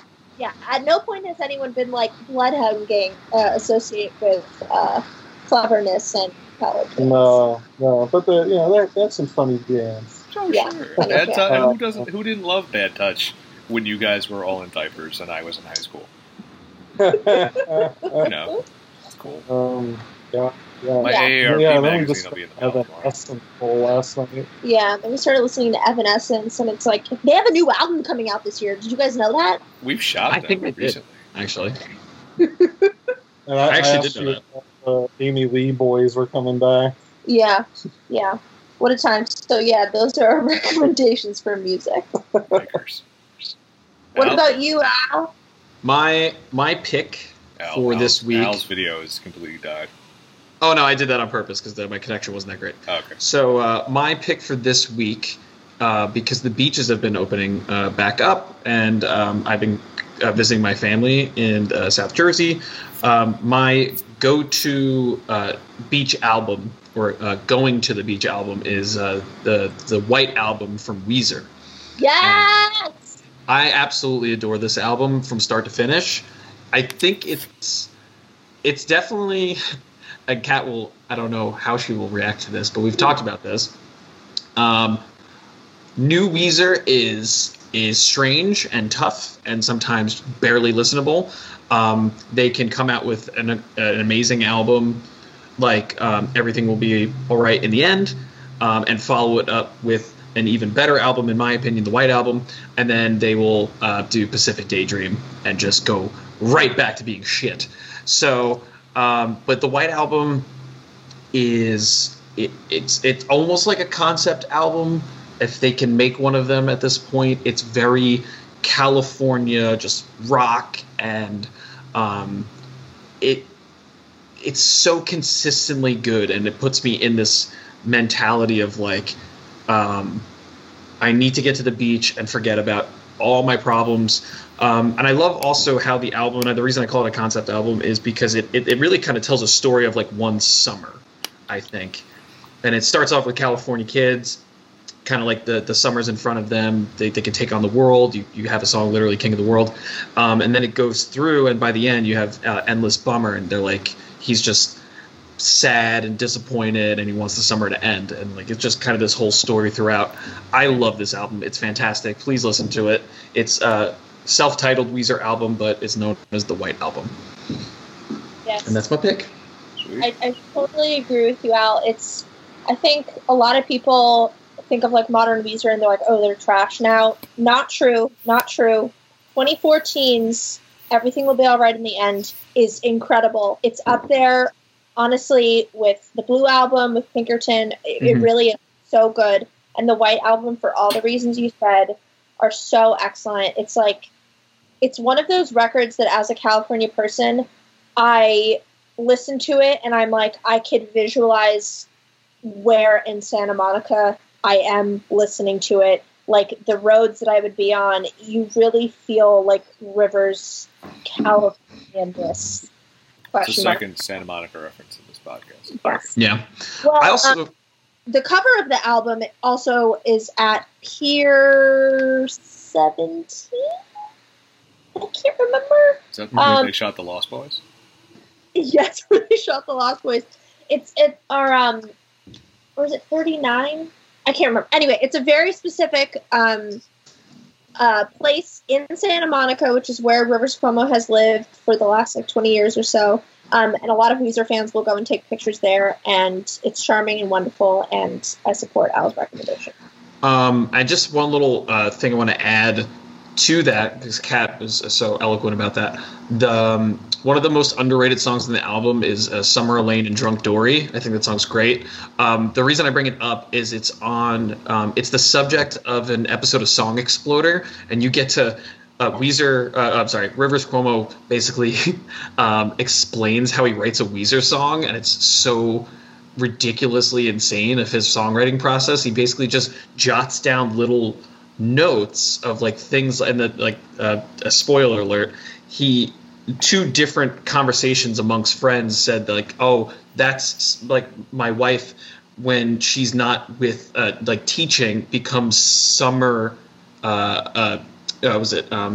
Summer Elaine, and then another conversation was the same way. Oh, when she has too many drinks, she becomes Drunk Dory, and like that became a song. Like his songwriting process is so strange. So definitely listen to, if you don't subscribe to Song Exploder, do that first, and then go back and try to find the episode with Rivers about that song, because it's very interesting. It's the same guy who co-hosts the West Wing podcast. He's got a really crazy name. I can't remember it off the top of my head. It's Cole Rothacker. No. I'll butcher it anyway, but yeah, just look up Song Exploder on whatever podcasting app you're listening to this. But yeah, that's this music in a time of quarantine. We're going to go into the watch list now. I was going to go with my pick first because I'm trying to remember what I was. I'll like re-binging a lot of stuff. Like I just finished watching Community. I think Cole even mentioned, and I could be wrong on this, but Cole may have mentioned What We Do in the Shadows last time around. Mm-hmm. I just finished the new season of that. God, the show is amazing. Just watched the last episode last night. Yeah, I just finished the other night. Best episode though was was the one with Mark Hamill. Yeah. Jackie Daytona. Yeah. Jackie Daytona was like that. He deserves an Emmy nom just for that episode alone. It's true. I like I liked when they went to the house with the 70s vampires. It was like they were like some weird, like, gigantic family that have been all live there together. Yeah. And then Guillermo killed them all. It was like really scary. It was very scary. It was cool. Yeah. It was like Van Helsing. Yeah, so I'm trying to think of what can I say differently besides what we do in the shadows and like stuff that we've talked about over and over and over again. Yeah. What have I watched that I like really loved? Oh, I just finished Schitt's Creek. Finally finished the sixth and final season of Schitt's Creek. We've probably talked about it on this pod before, but it's such a great show. It was a show that didn't look good. Like I've had this a bunch, like over the past, like a show that didn't look good, like just by like the commercials. It was definitely a word of mouth show. It got to me and my wife from like a friend who said like, oh, you have to watch it. It's great. We tried it for the first episode, kind of got hooked within like 3 episodes, which is kind of rare for a comedy. Dan Levy is an absolute genius, and I can't recommend this show. You don't really need to know a lot about it. The way I pitch it to people is, what if the Kardashians lost all their money and had to go live in the middle of nowhere? Yes. And that's basically the premise of the show. So simple. Comic geniuses like Eugene Levy and Catherine O'Hare, who like everyone is like top form, and it stays consistently funny throughout all 6 seasons. So highly recommend Schitt's Creek. Let's go to Bill.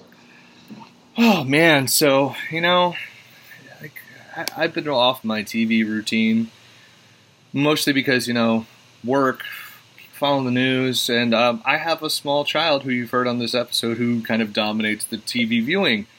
So that's actually a recommendation I'm going to make. So when you're a parent and you have to be subjected to a lot of kids shows, you want to find those shows that you are not going to want to jump out a window watching.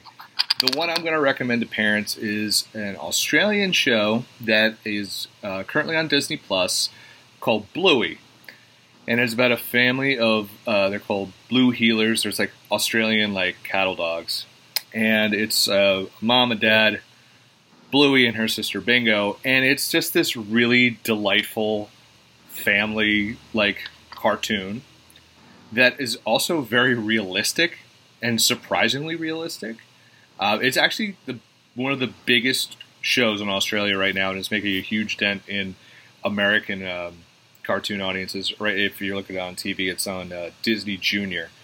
Like the father is, and a lot of people point to the father character. His name is Bandit, and he's basically like every dad. It's just like he's harried, he's tired a lot of the times, but he really loves his kids, and he will put himself through a lot of physical pain to make them laugh, but also try and teach them a lesson. He makes mistakes, and that's what a lot of people have really commended the show for, is like the parents, and the moms the same way, is like the parents are very realistic. They're not like the mother is perfect, the father is a bumbling fool like on Peppa Pig, or like they're these like voiceless like these just voices coming from off screen, or they're just the mean parents, or they're stupid or whatever. Like these are like, you could watch this as a parent and be like, wow, you really summated how I felt when my kid is like jumping on top of me saying, don't go to work. And like the battle of that, they're very short episodes. It's very funny. There's humor, it's not adult humor, but it's humor adults could definitely enjoy. It's a very sweet show. The animation's really cool, and I think the second season should be hitting Disney Plus in the fall. I know the toys are hitting Target in the fall, so it's a cool show. I want to watch. Oh, dude, Cole's gonna watch it. Dude, I'm telling you, Cole. And also you can watch it's on Disney Plus, so they categories. They put 3 episodes in like 1 episode. It's like 12 minutes. It's like super fun. and it's like very heartfelt and it's very sweet. And it's also, they have one where they have a cousin. Oh shit! What's wrong? Oh, sorry. My camera went out for a second. So can you guys hear me? Yep, we can hear you. All right, cool. We'll see you too. Yeah. Oh, I can't see you. That's the. Oh, here's this. Oh, sorry about that. That's what's called technical difficulties when I'm 2 hours of sleep. I clicked out of the call. So anyway, basically it's like, oh gosh. Okay, so yeah, they have this one cousin, and my wife and I crack up at this. Like, she's like a little younger, and she's learning, going from that taking a nap phase to just being up, and she's like delirious, and they make her like a drunk party girl where she just runs around screaming shit like, coconuts have water in them, and she like steals a cop car, which the girls have, and stuff like that. It's super fun. There's a lot of random Australian humor in there too that makes me kind of want to move to Australia, so it's super cool. They have Australian accents? Oh, they're all adorable. Everything. Oh, it's so cool. Yeah, Bluey's a hell of a show, and it's starting to really make a mark in America.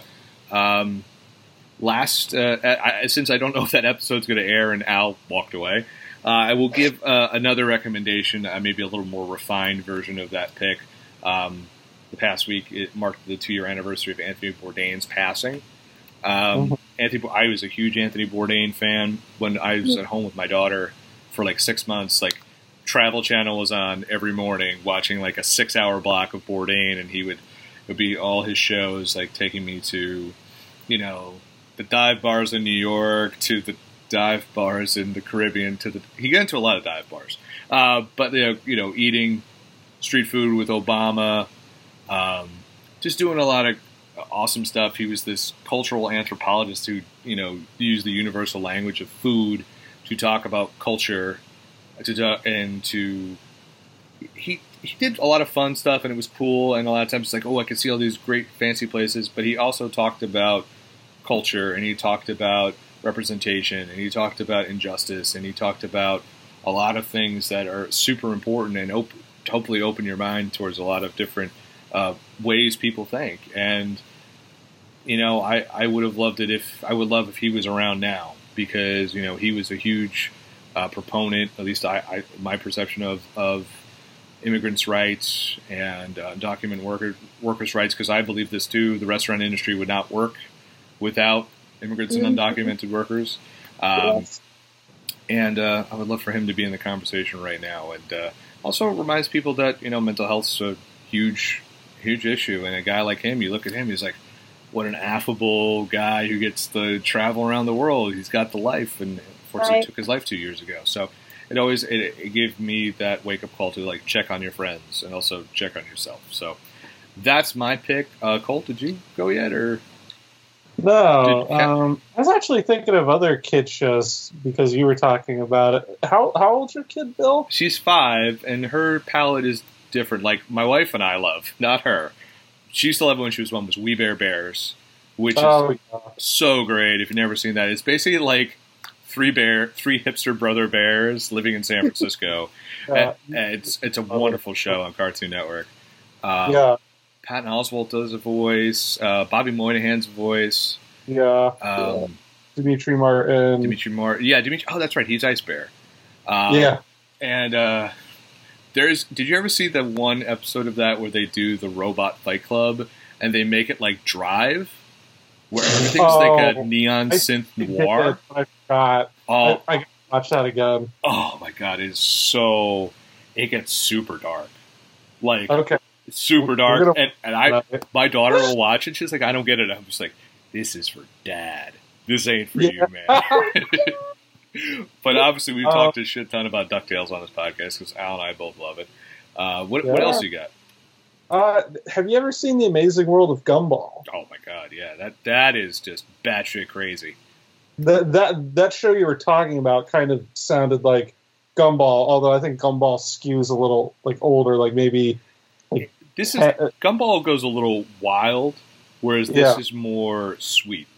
Right. This is more family oriented. Like, this is still very much a kid show, but it's like my daughter will watch Gumball at times and be like, "Oh, that's funny," but like Gumball definitely, I always feel like that aims towards like that 8 to 11 range. Yeah. Big City Greens, she enjoys that sometimes. Yeah, I got a few friends that work on that show. Yeah, I like that show too. I mean, I'll put on Gravity Falls. She'll be like, "This is scary, Dad." I'm like, "Stop it, stop it." Yeah, Gravity Falls is great. When I used to babysit kids, I'd watch a lot of crap. Oh man, remember that Barbie cartoon we watched? Oh my God, there was this Barbie cartoon. I put my foot down and I was like, you know what? I don't think this is not appropriate. I feel like they're just like making a joke the whole time that Ken is gay. It's like really weird. They 100% are. It's a lot. The one show that I did like a lot, and not just because there's a character named Katarina in it, is I love Daniel Tiger's Neighborhood. Oh yeah. Sophie never got in. She has the figures, but never got into the show. Like she like. There was Ben and Holly's Little Kingdom. That was that's like a Peppa Pig adjacent type show. Right. I'm trying to think what else did we watch. Oh, there's like Blue. No, that's Bluey. I'm thinking of True in the Rainbow Kingdom. That's on Netflix. So that's one, and she'll watch some where I'm just like.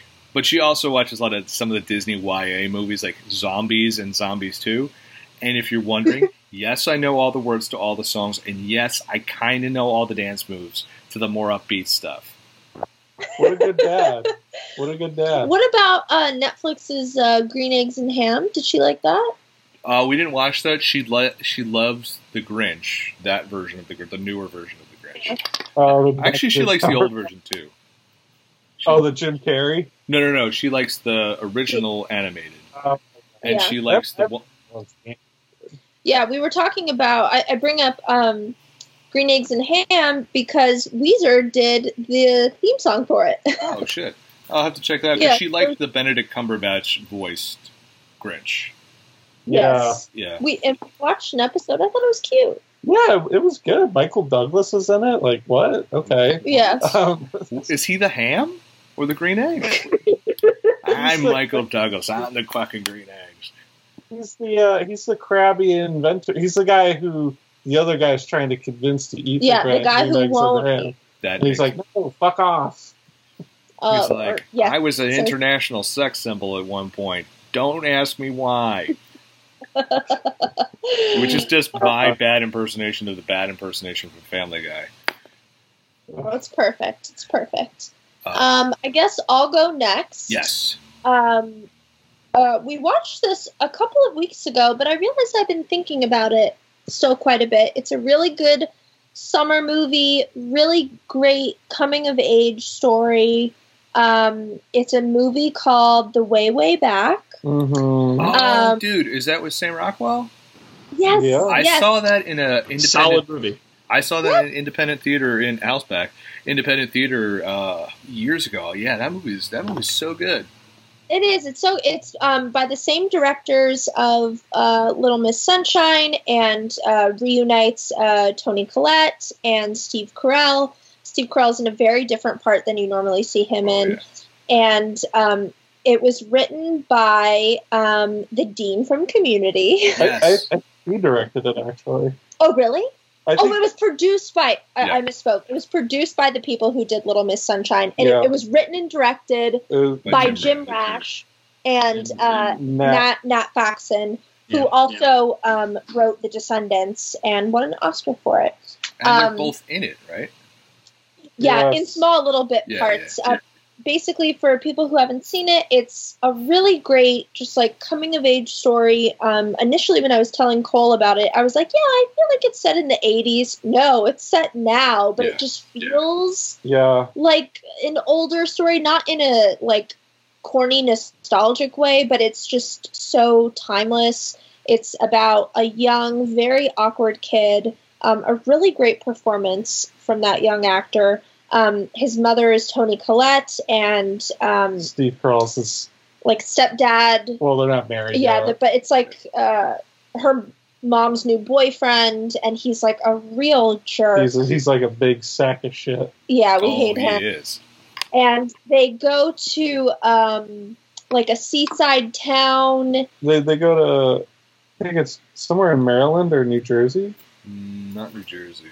Yeah, you guys know if it was New Jersey. It's like a seaside town, and long story short, this like very awkward kid is like doesn't know what to do with his time, and so he ends up working at a local water park where he runs into Sam Rockwell, who is just so cool and ends up being like a really great father figure for him.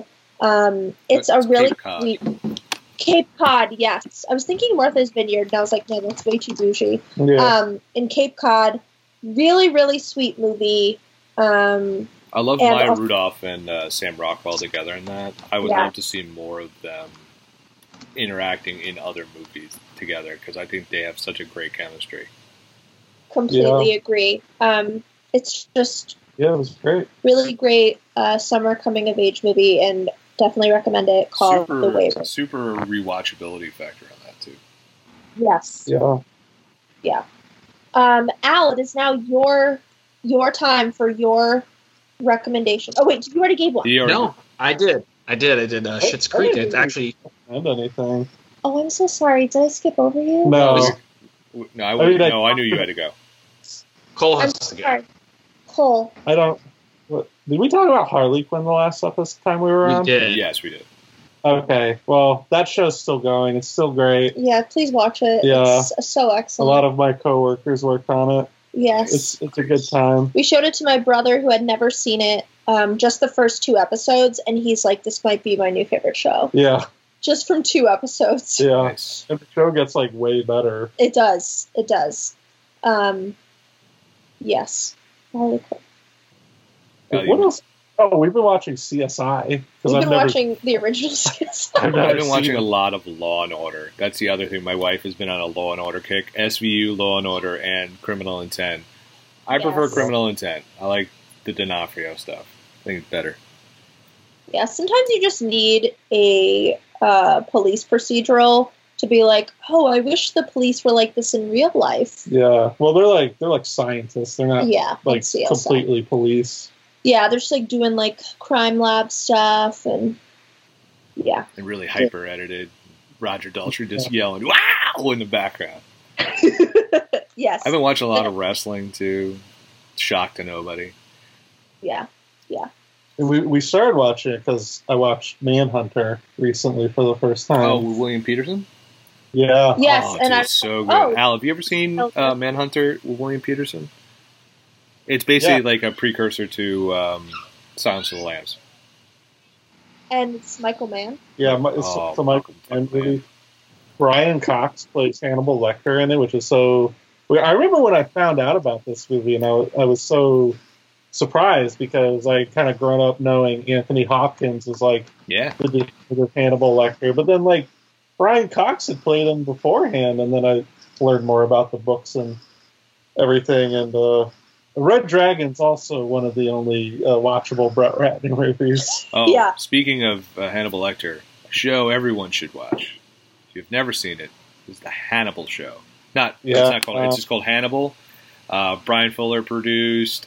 Hugh Dancy is in it, and Mads Mikkelsen plays Hannibal Lecter. Yeah.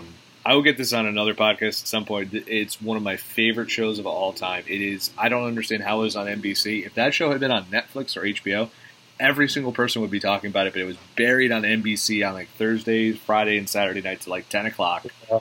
Matt Taylor, me, Aaron Sarnecki, and a few other people were obsessed with this show. Love this show. If you're in the mood for it, I highly recommend you guys check it out. Yeah, I watched the first season when it was on, and then I never got to finish the rest of it. But it goes to places. Yeah.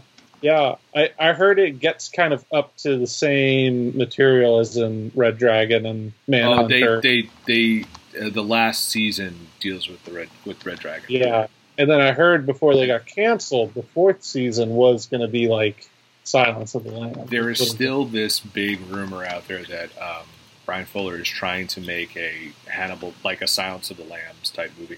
They introduced some of the characters from Silence of the Lambs. They kind of like allusions to Jodie Foster's character.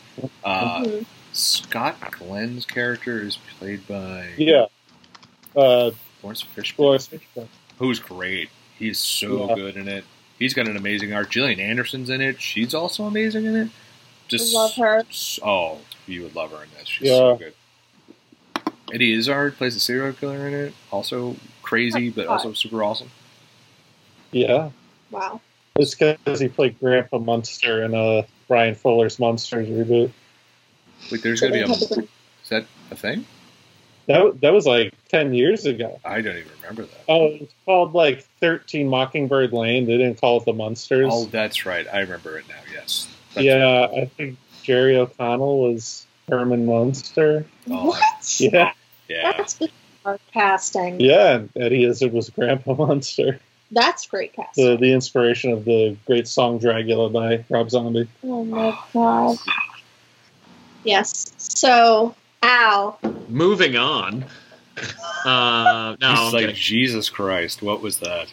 That was a tangent and a half. But we want to end, like we end almost every episode, with a glimmer of hope. Glimmer of hope! Oh boy, oh boy. This week's glimmer of hope.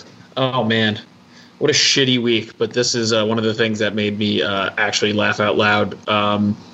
They dropped the trailer for Eurovision Song Contest: The Story of Fire Saga, which is the new Will Ferrell and Rachel McAdams movie coming to Netflix June 26th. It is about aspiring musicians Lars and Sigrid, who are from Iceland, who are competing in the Eurovision Song Contest, which is a very, very famous and real thing competition show and real thing.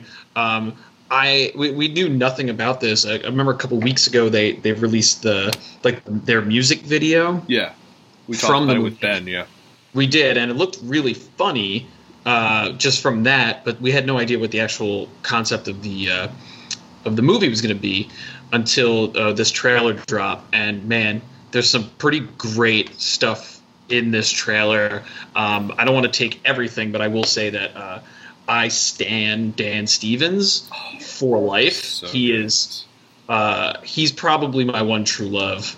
My God, the guest. Come on, that's all you need. And he's great in and Legion is fucking phenomenal. You from Downton Abbey? I don't know how you guys he was also in Downton Abbey. But yeah, what did you guys think? We'll start with Cole.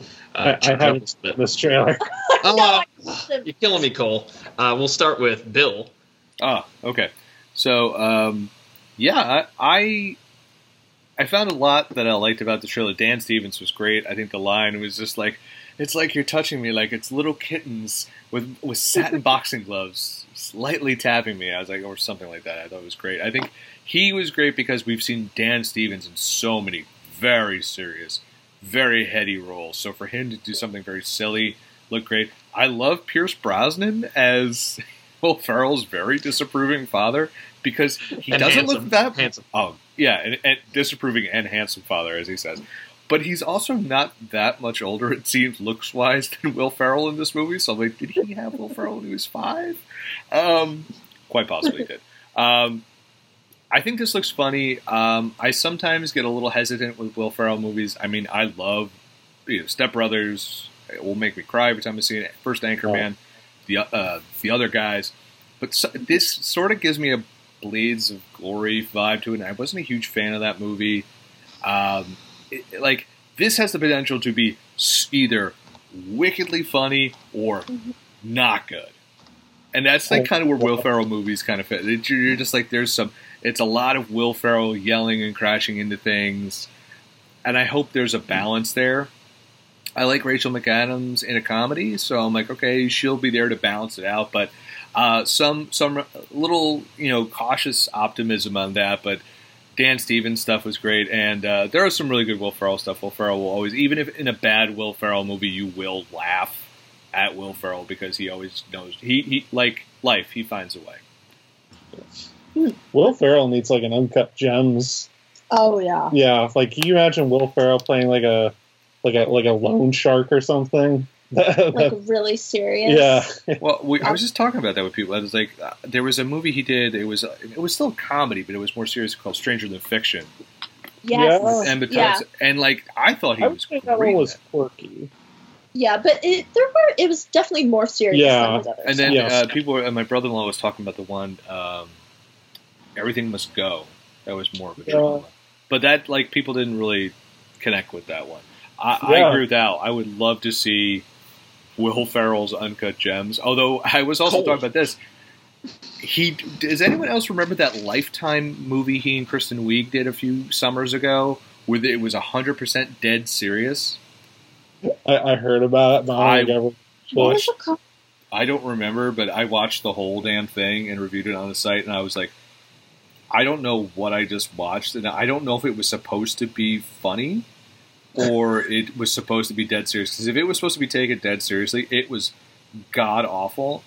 But if it was supposed to be funny, they did a brilliant job of it, and it was called A Deadly Adoption. Oh, wow. Okay, we got to watch this. Yeah, it's A Deadly Adoption, aired on Lifetime, legit. She looked like Ivanka Trump. Yeah, they basically set out to make they wanted to make a Lifetime movie. Yeah, like that's the concept. That was their idea. Right now, during quarantine, if you owe it to yourselves to watch this, just experience what this is. Is this a show or a movie? It was a movie. It's a movie. Oh, good. Wow. Lit, shot, scored, like a Lifetime movie.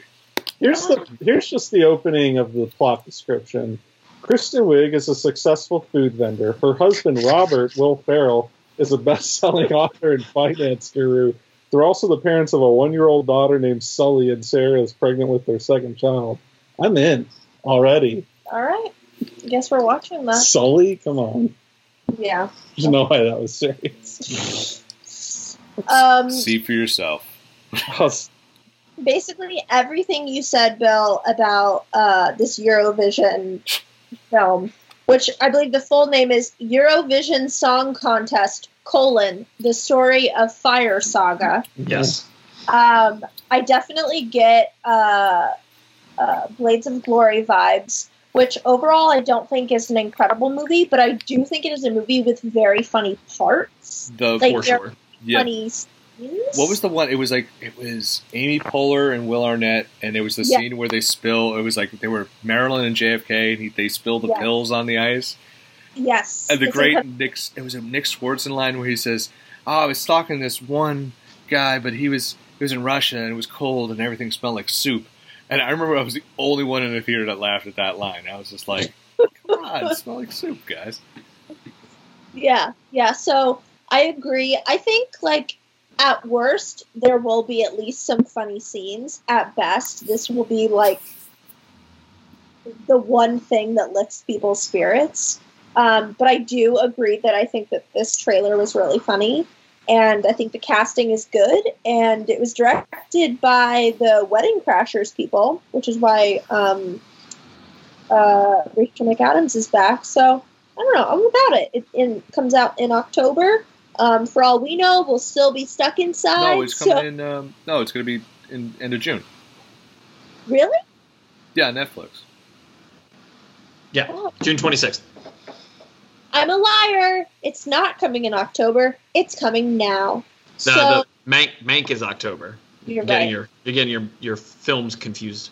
Yes, it is very easy to confuse the Eurovision Song Contest and Mank, directed by David. 100%. I would love to see a Eurovision film directed by David Fincher. That would be incredible. I would watch it. What do you think? I'm really excited for laughter. Yeah. I'm excited to not be on my phone for an hour and a half looking at chaos and just escape for a little bit.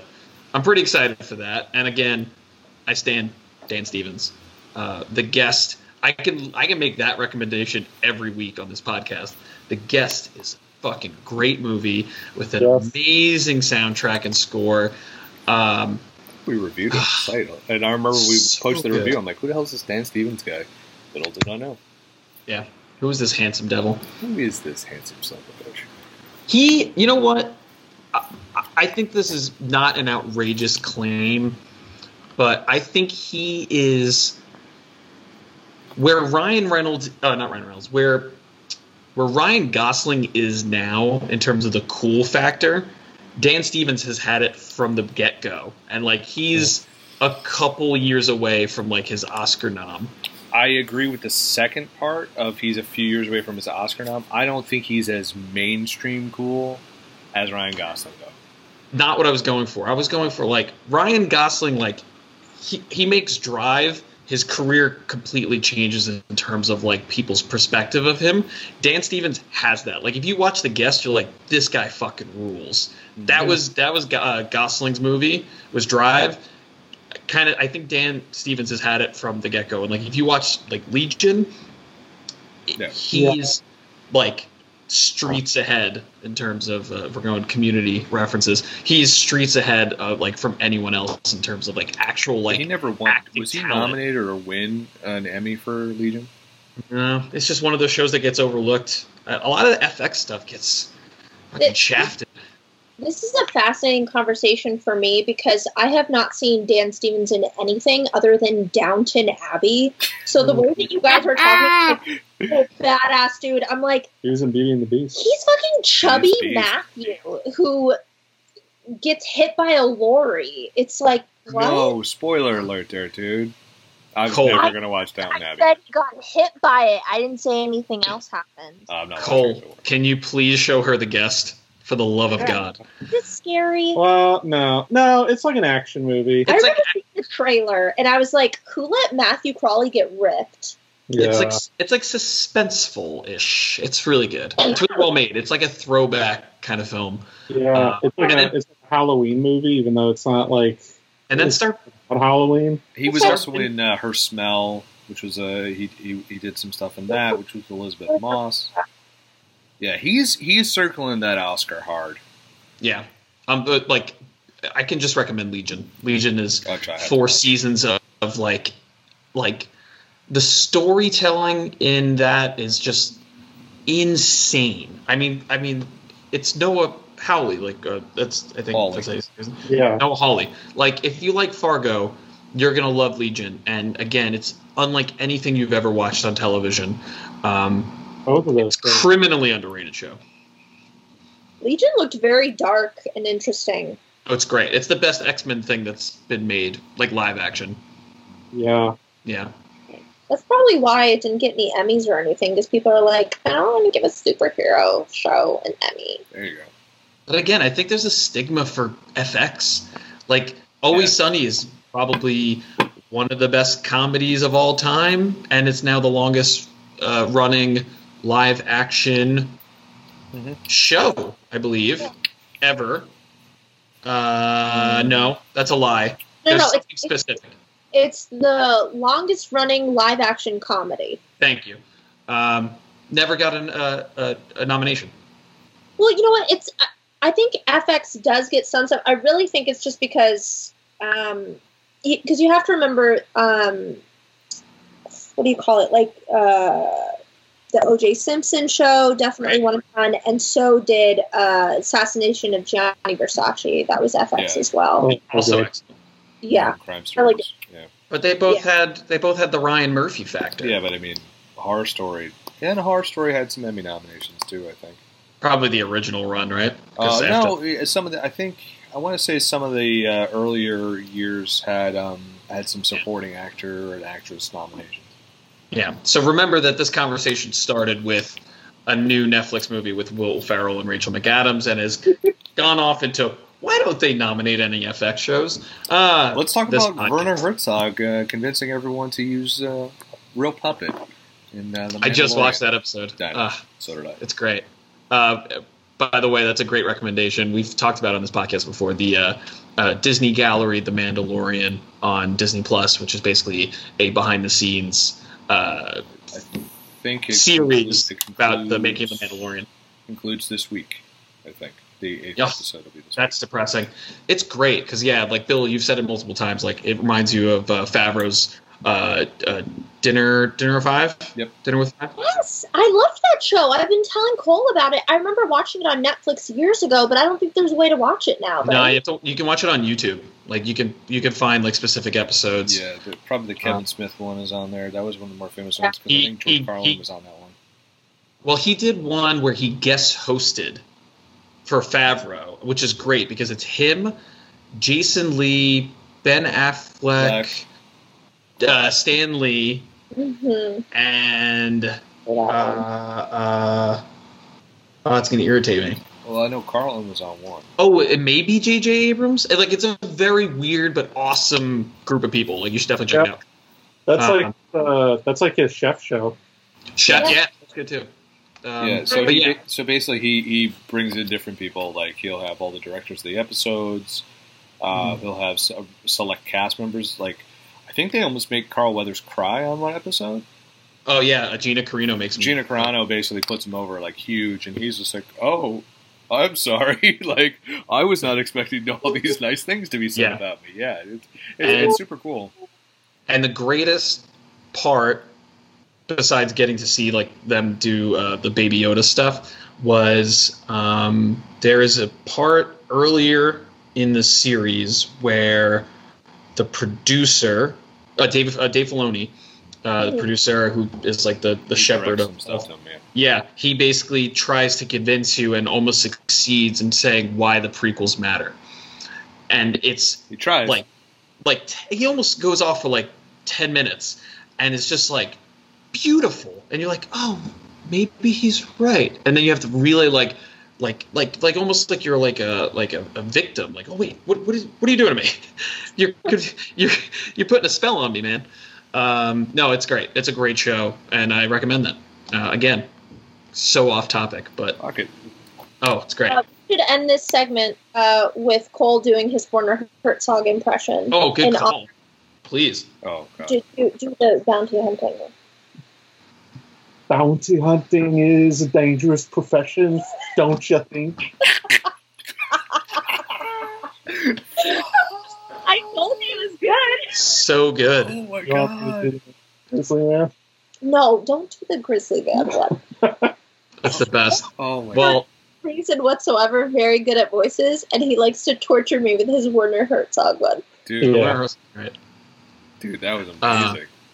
You know who? What's his name, Melissa? Not right now. Thomas Middleditch. He did a pretty good one during Middleditch and Schwartz. Like basically the exact same quote. I did pretty good impression, Cole, and that's a great way to end the pod. That's the only way to end this podcast. That is the only way to end the pod. So, Kat, where can everyone find you on social media? Everyone can find me at Kat Goes to Shows on Instagram, and I'm also on Twitter, Kat with a K _wild with an E at the end. If you're, I mentioned earlier, if you're interested in learning more about where to donate for Black Lives Matter and supporting Black trans people and Black trans youth, I've been retweeting many things and have been sharing. Most recently, did a very long Instagram story about Black female photographers to follow who are just so fucking amazing. Please reach out if you would like their handles because they're doing some incredible work. But yeah, that's where you could find me. Cole, I know you will refrain from being promoted, but you can potentially see more of Cole's work on thepopbreak.com. Bill, where can people find yo shit? What was that answer? Response was like I don't even know. Like I don't have this thing memorized. It's like at Bodkin Writes WRITES on Twitter, which is mostly just. It used to be just mostly wrestling stuff. Now I try and use my voice for more important things. Like AEW wrestling. Like AEW wrestling, which, hey guys, please hire me. My job is a festering hellhole. I would love to come work for you. I would be great. It would be really a lot of fun. It would be really swell. Anyway, so that's my pitch for them. But most importantly, go to thepopbreak.com every single day. We are back to our regular posting schedule. We have a ton of television a ton of new podcasts. We just started like a Genesis podcast. Alex Marcus, our TV editor, his friends are really big Genesis fans, so we have a new weekly Genesis podcast series. So I'm like, of the band? Yeah. Listen, man, when I say I welcome all ideas and opinions, I mean it. Because I don't know jack shit about what Genesis puts out. I know Phil Collins' No Jackets Required. Grew up with that cassette. But yeah, so check that out. That's on SoundCloud and Apple Podcasts. But yeah, go to @popbreak.com. Our social media manager, Alicia's posting a lot of great stuff about where you could donate, where you can become active, material where you could just become a better ally and a better human being. I will recommend this YouTube video once again, like I did on the maybe episode that'll come out sometime whenever. Go to YouTube, type in Conan O'Brien, W. Kamau Bell. It's a great 30-minute interview. Sit yourself down, watch it. It is essential viewing. Kamau does, besides being a hilarious man, there's a lot of great information you could take about that, how to just be a better ally and just be a better human being during this time, because that is definitely needed. So yes, like I said, @popbreak.com on Twitter, a lot of stuff, not only our stories, but stuff for Black Lives Matter, Black trans organizations, and organizations for the LGBT plus. I don't know all the letters. I apologize. For charities for that, because this is Pride Month still. And I think we've overlooked that a little bit. But we're at The Pop Break on Twitter, /popbreak.com on Facebook, and once again, thepopbreak.com. We have tons of stuff coming your way. And I am Al Manarino on Twitter, and I'm also Al Manarino on Instagram. I just purchased a new camera, and I've been taking photos. Yeah, Kat, we'll talk about it right after this pod. I just purchased a new camera. Her pearls. I know. And I've been taking photos of my beautiful wife and my incredibly adorable son, who just will not let go of my wife in any way. It's pretty hilarious, actually. I could be hit by a car and he'd be like, "Mama." Get used to it, brother. Get used to it. It's all good. One day our wives are better than we are. We just have to accept that shit because it's true. Also, hey, if you're gainfully employed out there and want to throw Al lots of money, please hire him. He is literally an ace and can do it all. He's the 5-tool player you need for your company. He is the fucking man. That's why you always ask Bill Bodkin to be your recommendation, by the way. Hire him. He's the fucking best. Oh, man. The perfect way to end the pod is a Moneyball reference. That's completely unintentional. I know. Thank you guys for joining us for another episode of Socially Distanced. We will see you next week. Watch Moneyball. Watch Moneyball. Thank you. Bye.